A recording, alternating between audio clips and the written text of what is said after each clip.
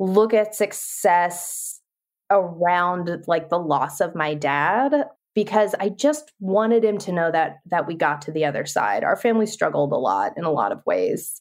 And thankfully, me, my mom, and my sister were like, we're all okay. We all have stable jobs and good careers. And I just kind of like, for me, that feels like success, that like we got to the other side. We're okay. And so that just, I wish he could see it. Like, that feels like success to me, that I don't struggle anymore, that I know where my paychecks are coming from. I don't need, like, I can put everything on auto pay, which again, I know is a deep privilege. But to me, like for someone who grew up in Norristown and didn't come from a lot, like that feels like success. So for some people, like they're like, yeah, I have a beach house and I have all of these great things and all this and that. Just for me, it's the not having the weight of financial fear on my back feels like success. Because we're awesome and we're fun and we're very good looking. So I feel like... Okay, cool, bye. I like that, but I also think... Oh, no, that's wrong. You're already wrong. New journeys, new beginnings. Life and all its ups and downs. And I like the universality of... We're just humans, right? We're just trying to do our thing and get by. There it is.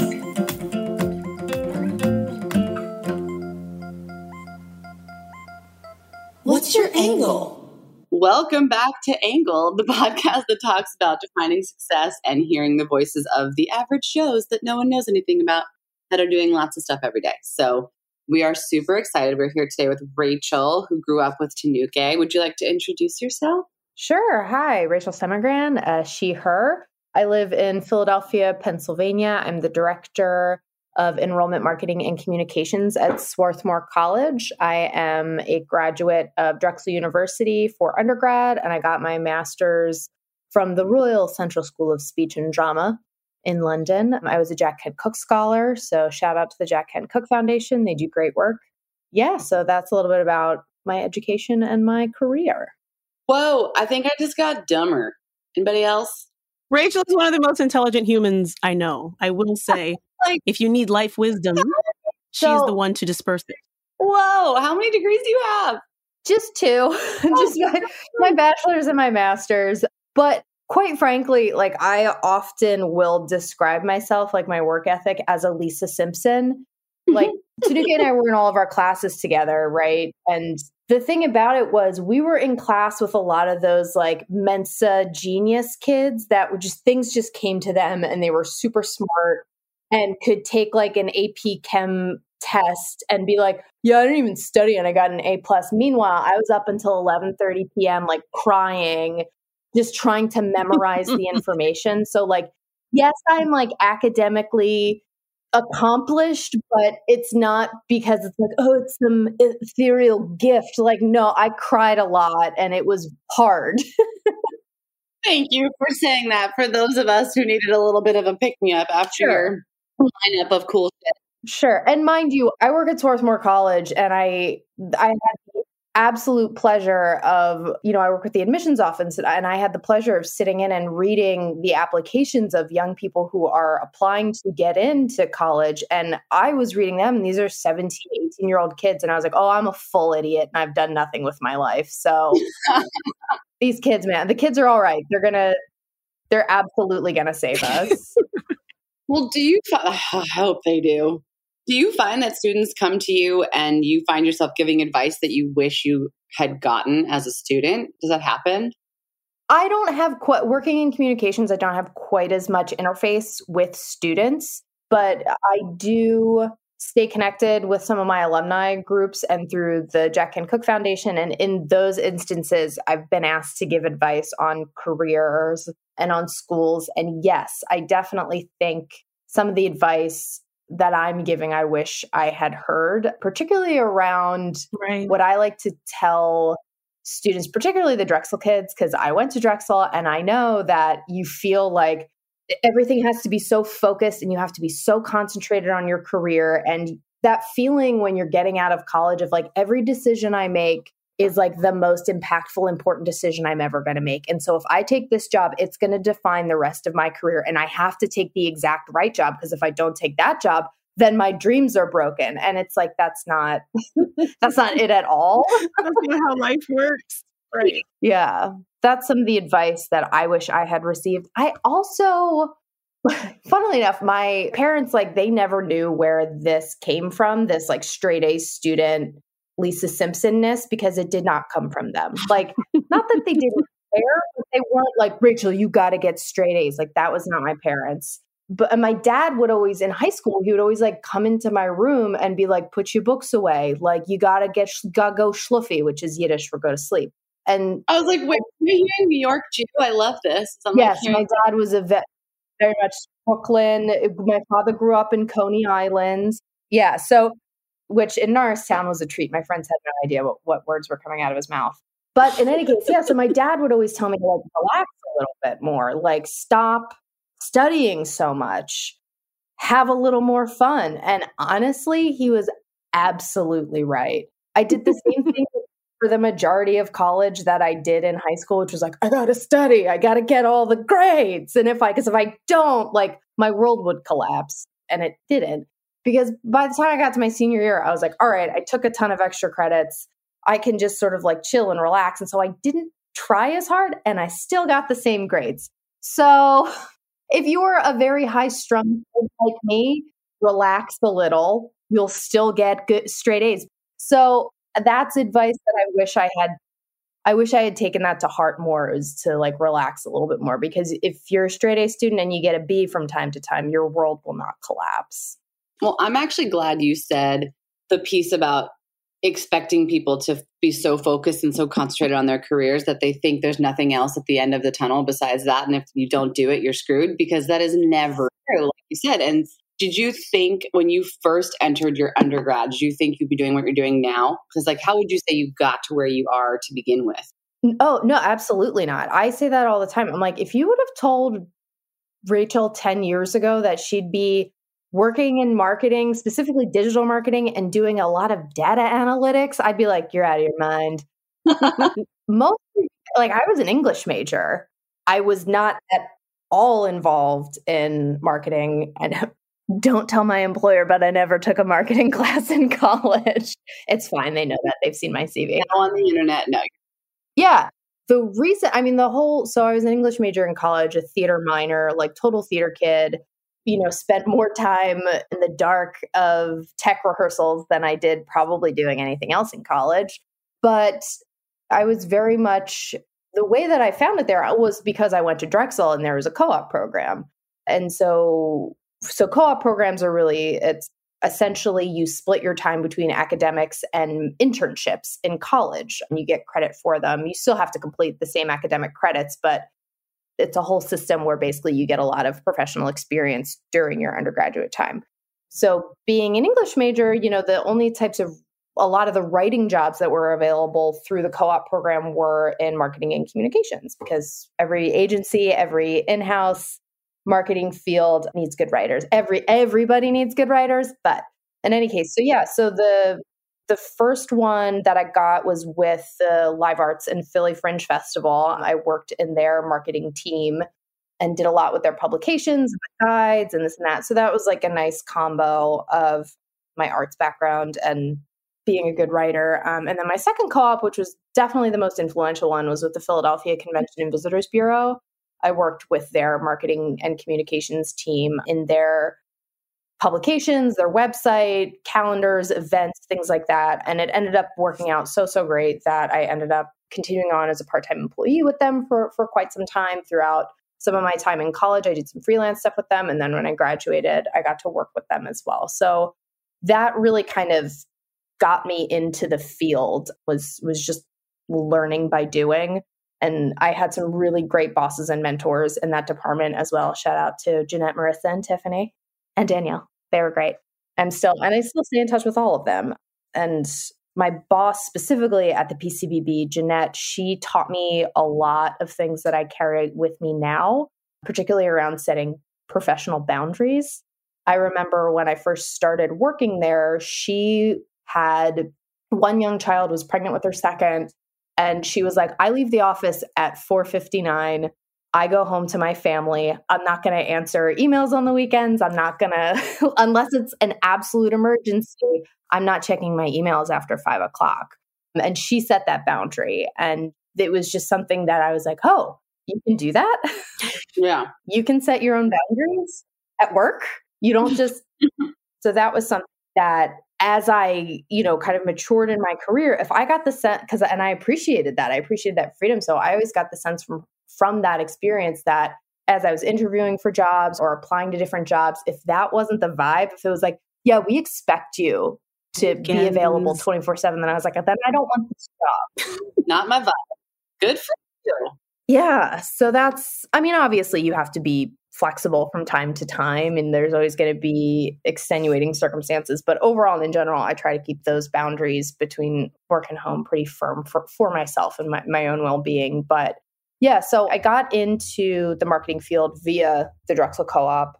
And then I took an opportunity through the Jack Henry Cook Foundation because, again, I did a ton of theater work and I had done some after-school programming with Parkway Center City High School and helping build an after-school drama program with them. And through that, I applied for the Jack Henry Cook Foundation. They had a scholarship called the Graduate Arts Award for graduate studies, specifically for people that were interested in the arts. And the foundation is very focused on providing aid for students who are committed to giving back to their communities. And it's specifically for students who have financial need. It's not like the Rhodes or the Gates where it's like you could be the most rich and privileged person in the world and you'll get like a Rhodes. Not all the time, but like it is open to that. Whereas the Jack Henry Cook Foundation is very firm on helping low income, first generation, very diverse, talented young people. So they want people to have access. They do. Yeah. They're really committed to aid and access. And so I was lucky enough to be in the first class of their scholarships. And I ended up going and getting my graduate degree in applied theater from Central in London. It was an incredible experience, truly probably one of the most impactful years of my life, because all this time later, I still go back to London every year to see my friends. My husband and I eloped there. So that place was such an impactful and important time. It was magical. It was just honestly the most incredible time. I think back on it and like, I'm glad that I had one or two American classmates, because like we'll text each other sometimes and be like, that happened, right? We did that. That was a thing that we did in our lives. We lived in London and we studied the thing that we love, and we got to be surrounded by. I was so lucky that I didn't have to work because of the scholarship. It paid for my housing. It paid for my stipends and travel. And so I just got to be immersed in the thing that I love so much. I did placements at the British Museum with the Old Vics community branch. Like it was really just, the opportunities that I got there were just unbelievable. Shout out to Dr. Selena Busby. She runs the program and she is just one of the greatest people on earth. Like you're in her presence and you're like, how did I get to be around somebody so cool? Because she's just done incredible things. She's really committed to doing theater in places like prisons and community centers, and just some of the people that are on like the furthest margins of society. She will find a way to make art with them. And she's just phenomenal. I love her so much. So yeah. That's beautiful, really. Yeah. I just truly an incredible time in my life. And I was all set to stay, but my father passed away suddenly 2 weeks before my dissertation was due. So my life in London ended very abruptly and I came home. Oh my God. So I like had a whole plan. I was like on this trajectory of like, okay, like I'm going to do arts education and I think I'm going to stay in London for a year or two. And I'm going to do like, I had things in the works, things are happening. And then the proverbial rug got pulled out. So I booked a flight that night. I had some wonderful friends that came and just helped me pack up my room, and I just left. Oh my and God. So it was, after that was a period of time of kind of just readjusting, because when you go through an experience of trauma like that, everything recalibrates. You're in a new life. You have new skin. You didn't ask for any of it, but you're there. So it was very, very challenging time. I moved back in with my mom to kind of help her also figure out what life is all of a sudden. And so we went through that period together. So yeah, that first year was just about surviving. I didn't give a shit what I was doing career-wise. Like it just wasn't a thing that I was focused on. Like some of the best advice I got in that period was actually from my therapist, who was like, P.S. everybody should be in therapy. Just go to therapy. If you don't think it's for you. Yes, and to that statement, go to therapy. Just do it. No one's above it. It doesn't mean you're broken. Just go to therapy. But yeah. So, but she said to me, she was like, well, why can't taking care of yourself be your full-time job right now? Why can't healing from this be your full-time job right now? And I was like, oh, Jill. Oh, yes. She was right. And so I did that. I spent probably 2 years in my late 20s. I was 25 when my dad passed. And so I was just like, okay, I'm just going to get better. I'm just going to deal with what I'm dealing with. And I was glad that I sort of had that to lean on, because I think, again, we Americans, particularly millennials, because we all graduated into the recession and it's like grind, take whatever job you can get. Your employers are going to shit all over you and you just have to take it. And so I think like that, it can be hard to be like, actually, I'm not going to care too much about work right now because I have bigger fish to fry in my life. And so I was lucky enough. Another part-time job that I had in my life was working at DeBruno Brothers as a cheesemonger. That was like a part-time job that I had after college. And they were kind enough to like let me come back and do like some part-time work with them. I picked up some freelance writing gigs and just kind of like kept my head above water for about 2 years. And then after about that time, I was sort of ready to like, okay, like let's get back into I don't know about the rat race, but to just get back into get the momentum moving. Yeah, to sort of get things moving again. So a friend of mine from college reached out. She was like, hey, I'm moving back to the Philly area. Do you know anybody that's looking for a roommate? And I was like, funny you should ask. And so the timing worked out. She and I moved into a place together, 21st and Fitzwater. And that was, again, just like kind of this year of just readjusting, living back in the city, having that social life again. I'm really involved. Well, I mean, again, not this year, but I've been involved. I've done improv comedy for like 15 years. So I got back involved with the comedy community and just kept up. I was a full-time freelancer for about a year and a half, 2 years in that period. And then I ended up getting a job at the University of Pennsylvania as a copywriter in their marketing department. Wow. Yeah, that's kind of what started my career in marketing and specifically in higher education. Thankfully, again, I had all that experience with the Philadelphia Convention and Visitors Bureau. Like that really helped me prove that I had something in my portfolio in that world, in that sphere. And yeah, so I worked for Penn, the College of Liberal and Professional Studies, for about 3 years. And then I transferred over to Drexel University, my alma mater, with the Goodwin College of Professional Studies. Go Dragons. Go Dragons. NCAA, we got whipped, but the men did. The women are a great team. National champions over and over. But in any case, I digress.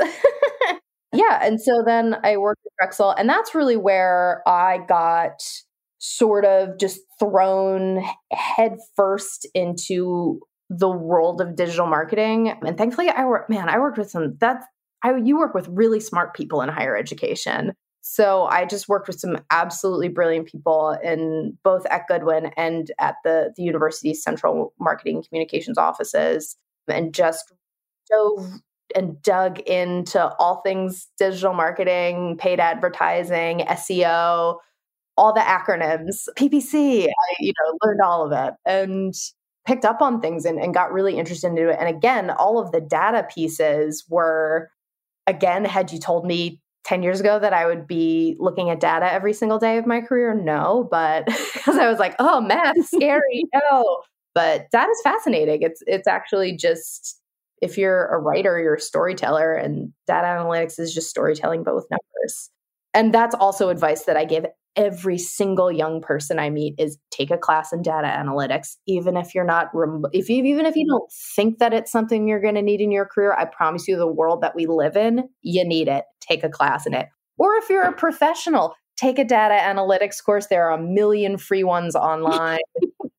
Take them, have that in your arsenal. Do this. Like, yeah. And I would pay you to do my SEO. It is freaking gibberish to me. I cannot figure it out, which is so stupid. Let's connect. It's easier. I promise you, once you learn the basics, it's easy to apply. Google likes to intimidate you because they're changing their algorithm all the time. And like every time the new algorithm drops, we're all like, all right. I know. Like, what am I missing out on now?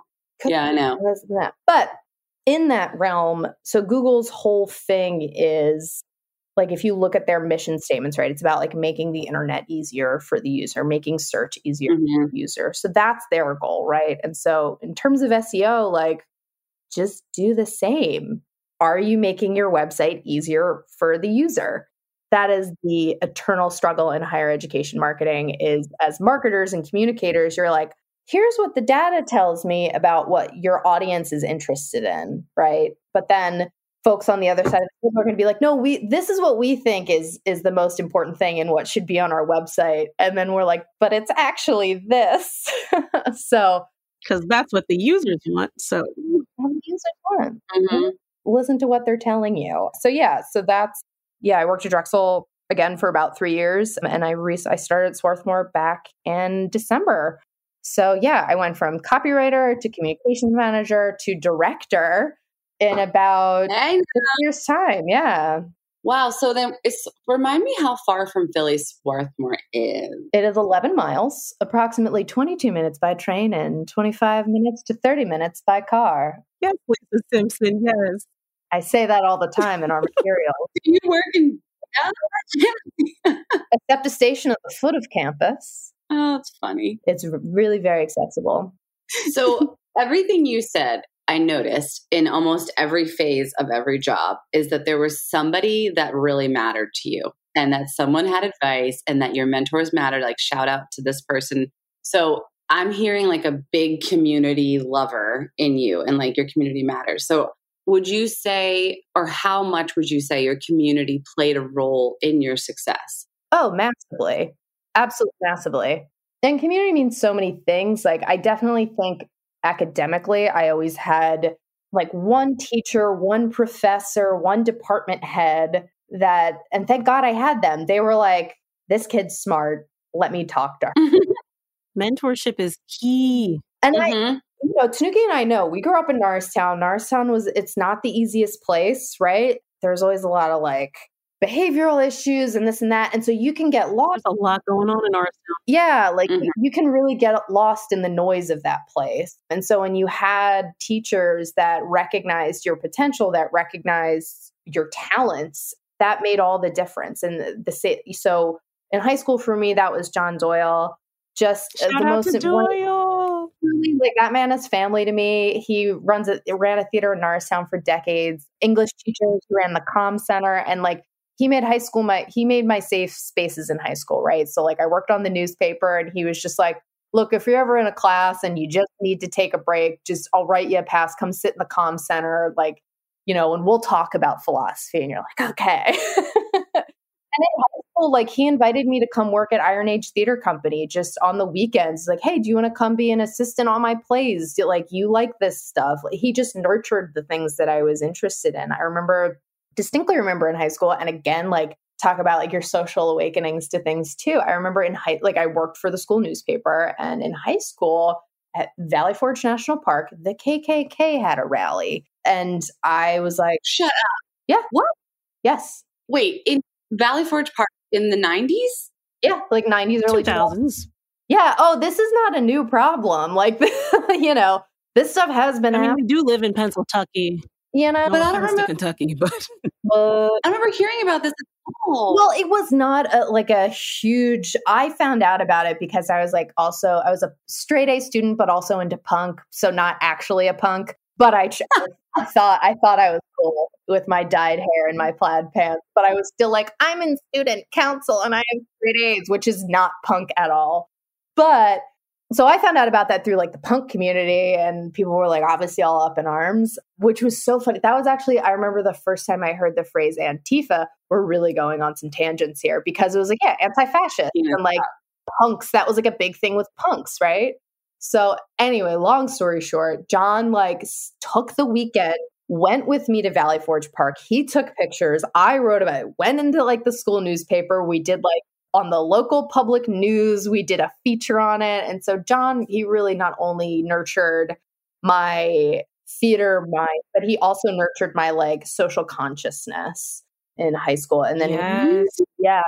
And in college, Dr. Abiose Porter of the English department, he was my mentor in college. Again, I took a class of his on post-colonial literature, and he pulled me aside. He was like, I've been waiting for you to take one of my classes, Rachel. I was like, because he was the head of the department at the time. And I was like, scared. I was like, oh, what have you heard? He's like, no, I've just heard you're a really great student, and I've been looking forward to having you as my student. I was like, oh, thank you, Dr. Porter. And I just, he would have office time with me once a month. And even after I graduated, I would always go back every few months and we would have lunch together, and he would just ask me about my life. He wrote my letters of recommendation for graduate studies and was just very present and in my academic life. And he and I would always talk about the differences between around being smart people and being around intellectual people. And that was always such a differentiator. And so we like to talk, we're like, yeah, let's talk about the intellectual stuff, not just smart stuff, but intellectual stuff. And so that really nurtured that for me. Yeah. And then in graduate school, Dr. Selena Busby, she was just so wonderful, so nurturing. The thing that I remember about, because I was between going to Central and to NYU, those were the two programs that I got into. And she called me and she was like, we got your application and I just want to make sure that we're right for you. We think you're right for us, but I want to make sure that we're right for you. And that meant a lot to me, that personal connection. And she was like, I remember you said this in your essay in this part of your application. I was like, oh, she's quoting things. Like she read this application. She cares. Yeah.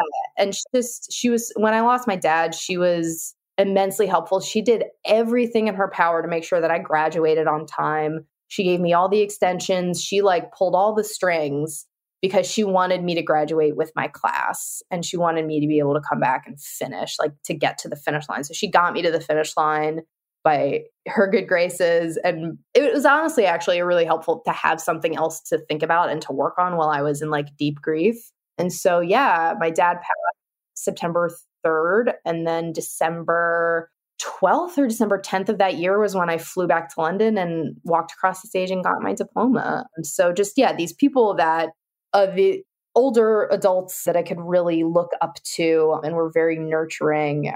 And just, again, there's just people that when they see your potential and they help you along the way, it really made all the difference. And I've been, again, really fortunate in my career to have great bosses and great managers. And that's why I firmly believe that you interview them as much as they are interviewing you, and to trust your gut. And if they're not somebody you want to work for, then you don't have to work for them. Drexel was a really influential experience. And I had a great boss, Tim, and he really helped me. Like, he just believed in my abilities. Like, there were things I was like, I've never done this before. And he's like, well, I hired you to do it, so you can do it. And I was like, oh, right.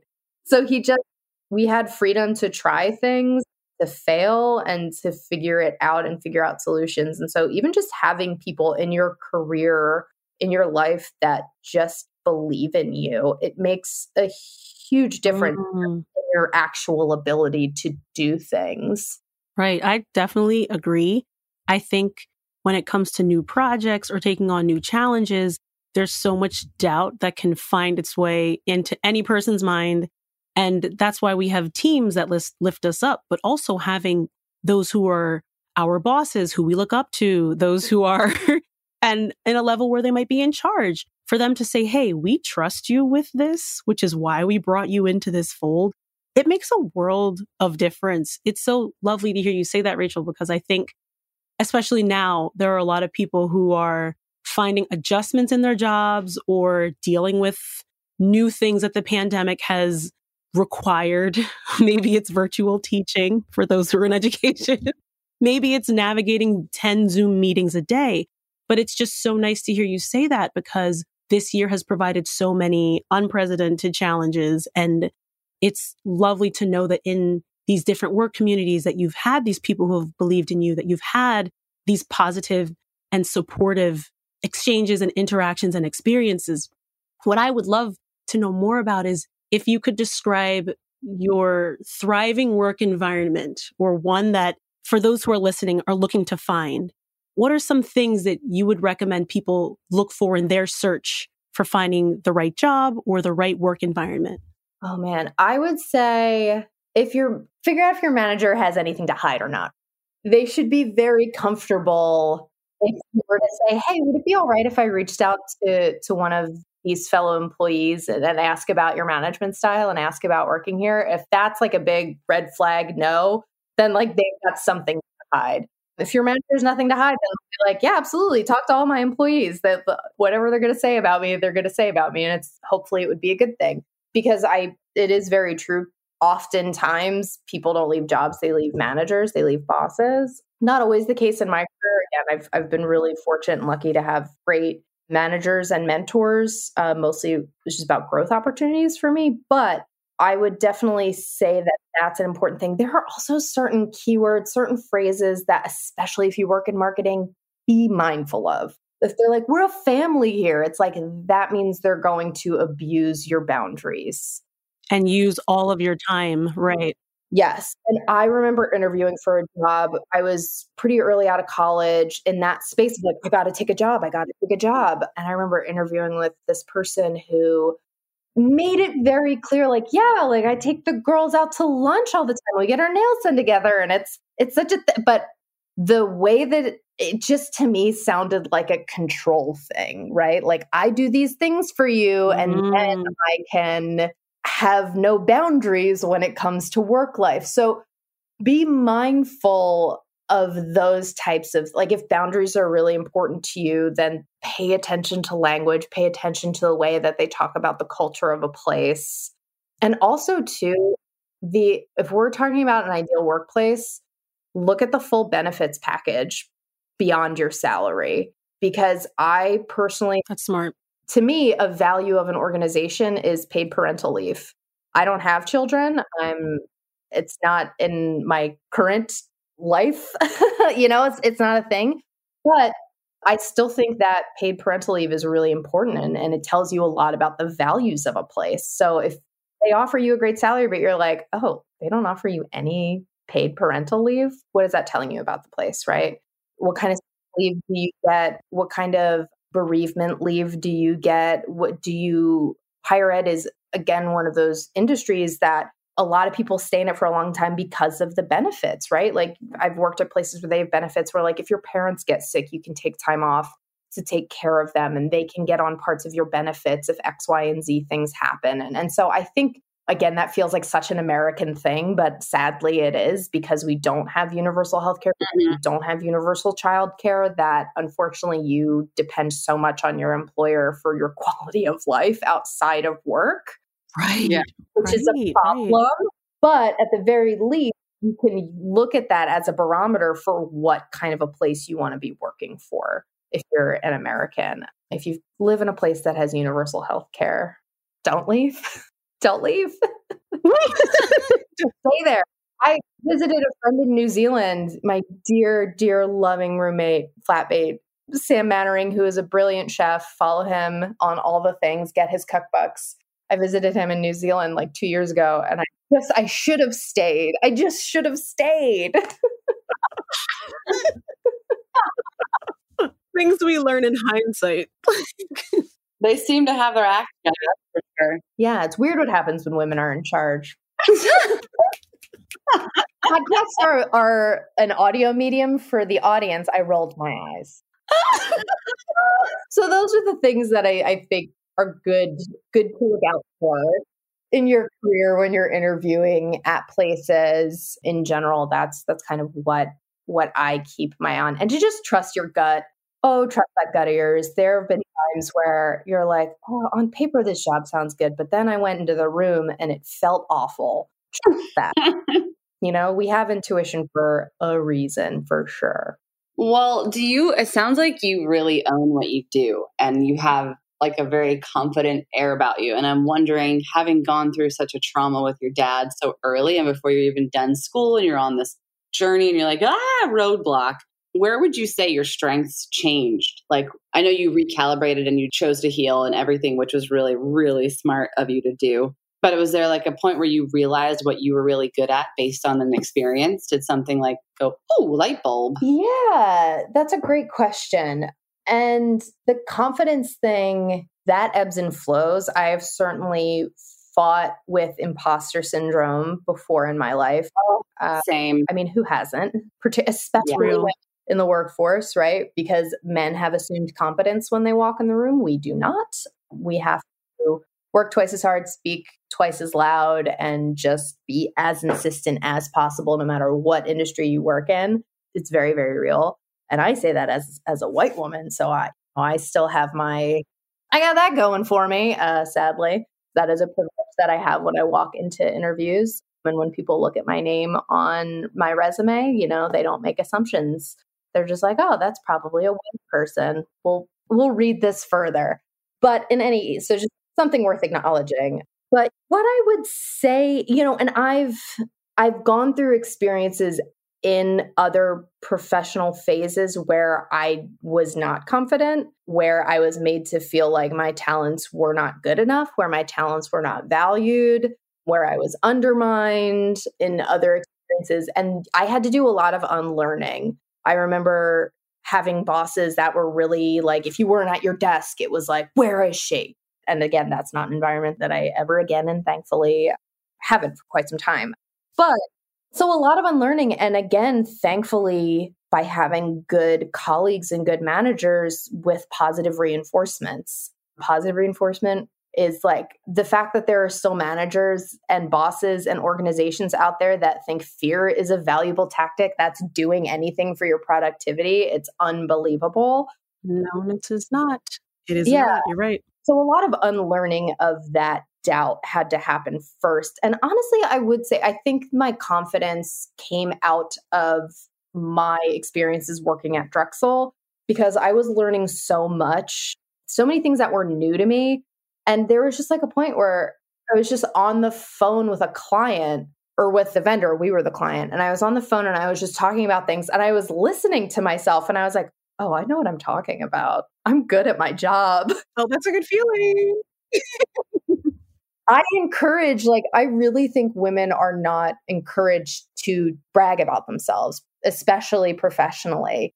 We're not good at that. But I had those moments where I was like listening to myself and I was like, wow, I'm really good at my job. Ooh, I know what I'm talking about. I learned that. And not only did I learn it, I figured out how to make it better, how to do it better, how to optimize this thing, right? And a lot of my skill in the workplace is because I'm good with people. And that's all my theater stuff. That's all my English major stuff. Because if you get the right people in the room, it's not hard to solve a problem. It's not hard to figure something out. And I'm not pretty good. I am good at that. I am good at knowing, okay, this person has these skills. This person knows this. Let's put them all together. I don't care about the BS or whatever drama had been happening between departments. I just want to figure this out and let's move forward. And so I've always been really good at that part of it. And that was really where I realized a lot of my skill was just figuring out people, you can figure out a lot of other things that happen professionally. Right. Yeah, that was something that clicked for me. That I was like, oh, I am a problem solver through my understanding of people and those dynamics and walking into a room and reading the energy. So yeah, all of those things really, really came into play. Emotional intelligence, right? That's one of those skills that you can't take it in a business course, but so that was really a transformative professional experience for me because it took a little nudging for my boss to be like, you're good at this. And then eventually I was like, hey, wait, I'm really good at this.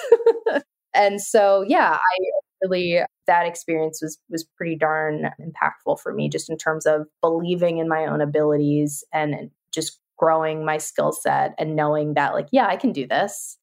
I did an exercise when I was prepping for my job at Swarthmore that I ended up getting was I just went through the job description and looked at what these are the qualifications. These are like the necessary skills. And I just wrote out next to them, like, here's how I do that. I can here's an example of when I've done this or like, oh yes, I've done that, but in sort of and I just looked at it and I was like, yeah, I'm qualified for this job. So I'm going to apply for it. So I think that like everybody has right. so many transferable skills. And I think we doubt ourselves so much if everything doesn't line up exactly the way that you think it's supposed to.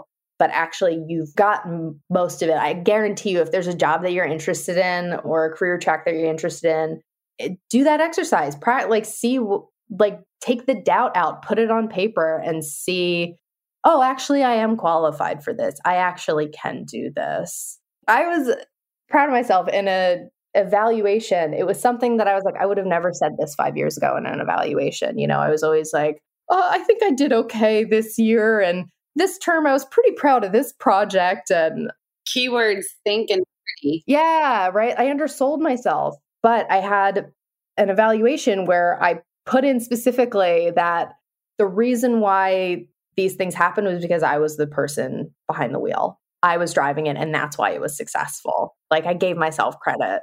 And not that you should ever feel like I am the only person who is ever capable of doing this job. And if I leave, like, that's not it. That's not what I'm saying. But it's important to acknowledge, like, this was good because I did it. So, yeah, I definitely... You can own it. Yeah. My confidence in my abilities definitely grew quite a lot working at Drexel. And again, no person is an island. I worked with very, very smart people who shared their knowledge openly. That's another really great, important piece. If you want to go anywhere in your career, like siloing information off, not being collaborative, like that doesn't help anybody. Sharing information and working with other departments, working with other people, being open and communicative about things, it only helps everyone at the end of the day. Silos are a big thing that you hear in higher education, probably in other industries as well. And I'm like the anti-silo. I'm like, nope, everybody, let's talk about the same thing at the same time because we're all going to figure it out eventually. So let's just talk. All right, let's get ahead of this before it becomes a problem. So that's really where I would say that's where I'm like, yeah, that's my confidence. That's what I know how to do. Yeah, I like that. I think it's important to be reflective of the work that has led to the confidence. Because it's like, you've done these things, Rachie, like you can back this up. You're like, well, here are the examples of the times when I've done that. And I think oftentimes there is a lot of fear that keeps us from remembering plenty of examples of times when we've been able to complete something or be capable or fully able to take on a particular challenge. So it's just nice and refreshing to hear you say, you know what, I'm going to acknowledge my abilities. I'm going to acknowledge that also I have people around me who are supportive and who believe in what I'm able to do. And it really makes me think about success and how there are different ways we choose to define it. So in your own Rachel way, how do you put success into your own words? Would you say it's having the great team, being in a place where you have now been able to acknowledge that confidence because you've worked hard and you've gotten here? How do you define it? You know, it's such an interesting thing because I've also had to spend a lot of time with myself and in therapy defining success just beyond what you do as your job. So a lot of success for me in a lot of ways personally is like, can I be with myself? Do I like being with myself? Like that to me is like, that's a big part of what I would say is personal success, is that I can be with myself. I know myself. I know what feelings are when they arrive. And I try to figure out how to deal with them or to at least be with them and not fight against certain things. So that personally, you know, that's how I like to look at success. And career-wise, I think it's a very delicate balance because, again, I think in our culture, we are very much taught that what you do is who you are. And so we can tangle up a lot of our personal value in how well we're doing career-wise or how work went today. And so I think it's, again, setting up those boundaries and knowing yourself and knowing that, like, okay, if I messed up a project at work, which I've done, again, be transparent about it. Tell your boss when you mess up because they'll figure it out eventually.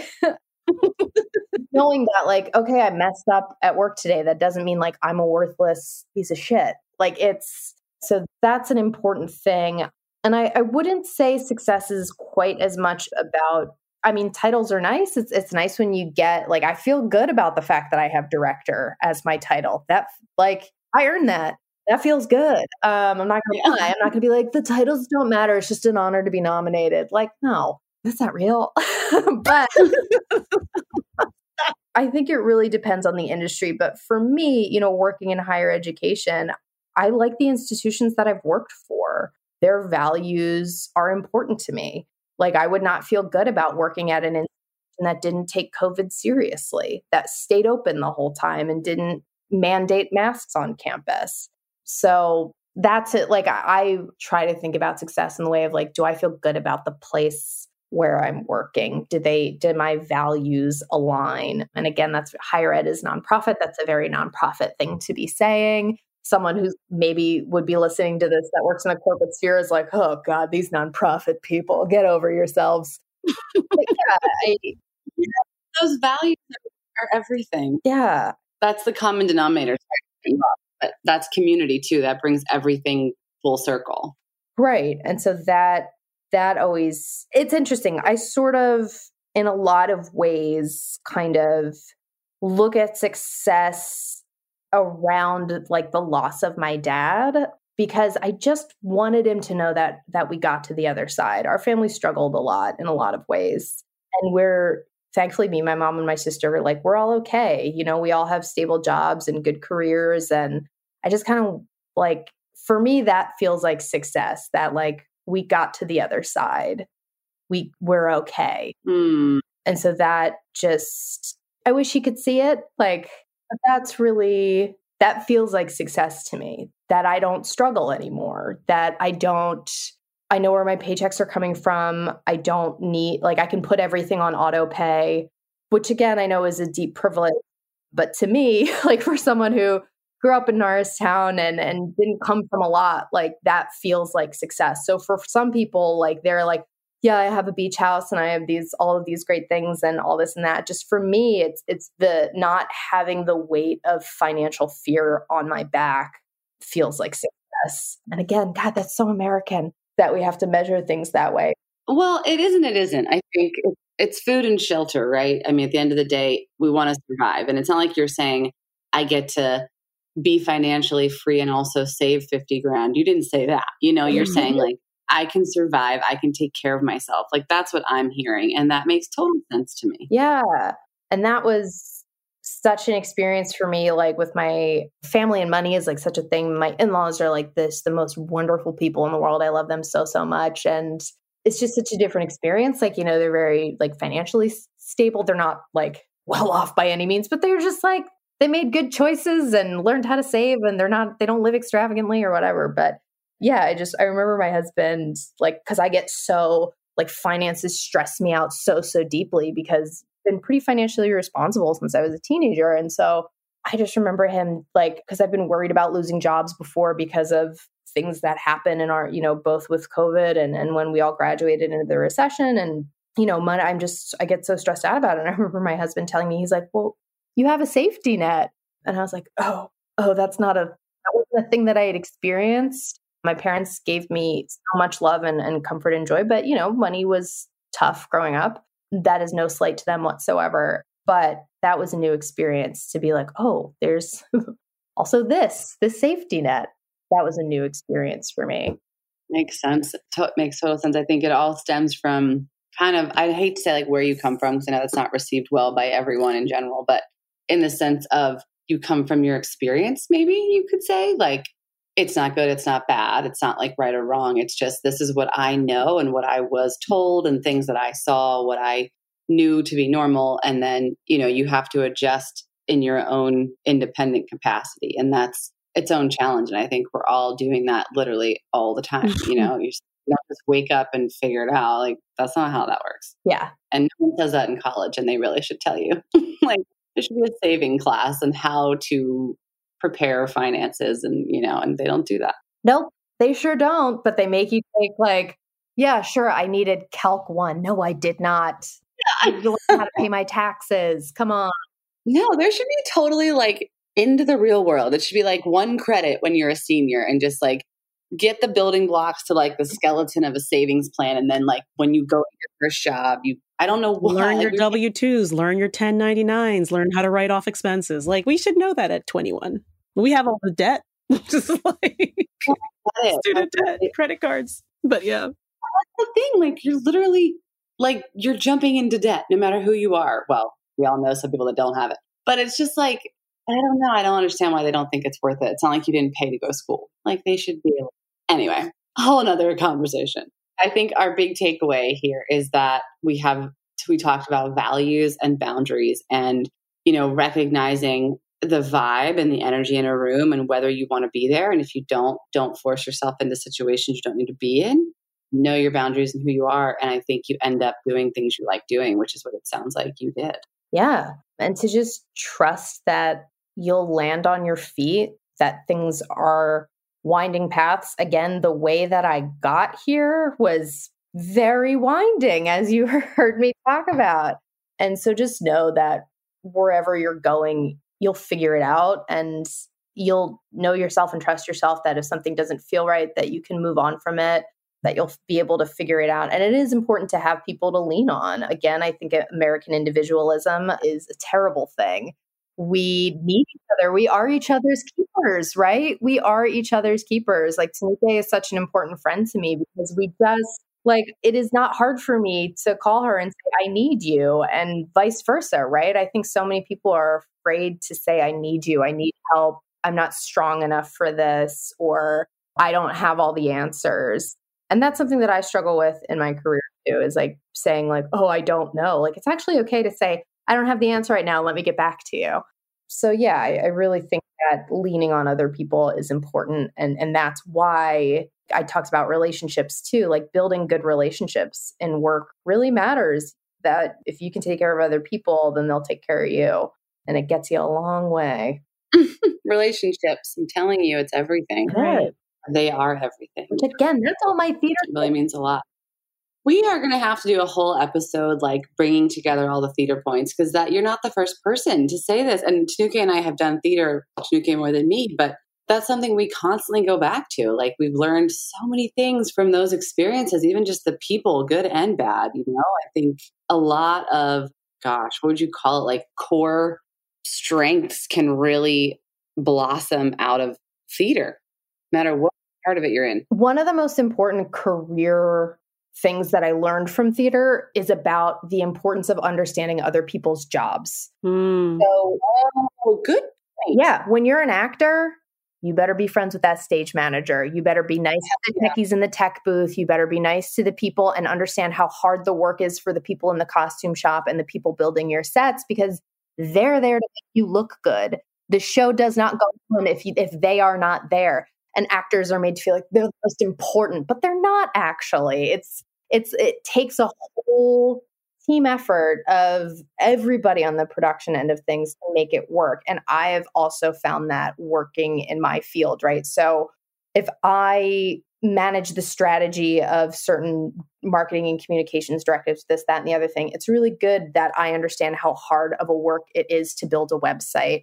And it's good that I understand the time limitations of graphic designers and, how the people that work behind the scenes on the technical aspects of things with SEO and all of that, understanding or the communication flow of the admissions office and how many emails have to go out and all the different tags and the different technologies that it's totally, you have to not just to know it because you're the one that has to do it, but if I respect that person's time and I understand how hard their job is and I understand the aspects of what they do, it's easier for me to communicate with them. It's easier for us to work together. And it also shows that I have respect for what you do. And you'll get that respect back. You'll get that collaboration back from them. They'll be way more likely to do a favor for you if you're not like, yeah, you can build a website for me by tomorrow, right?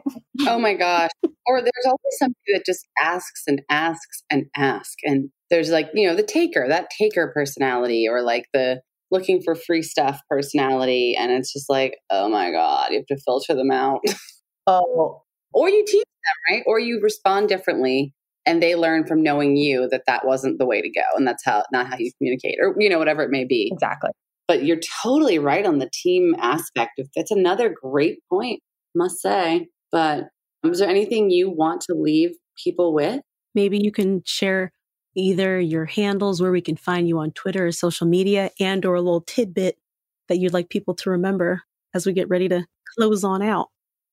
If you want to find me on Twitter, you certainly can, although the things that I tweet about are not remotely related to any of this. It's a lot of pop culture nonsense, talking about like the Housewives and Bachelor nonsense. So if you're into that, follow me at @Rachel_Winogrand on Twitter. But really, I talked a lot about my dad. I would say I would just share his advice, which is just that, remember, you're the one behind the wheel. Word.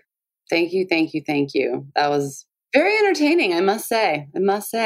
Thank you so much for joining us. Thank you for sharing insight and your own experience and your journey, and just for graciously sharing wisdom with our listeners. Thanks for joining us on Angled. If you'd like to re-listen or hear more episodes, you can find us on Spotify, Stitcher, and iTunes under the name Angled Podcast. You can follow us and get in touch with us on Instagram as well. Our handle is @Angled Podcast. Thank you so much. See you next time. What's your angle?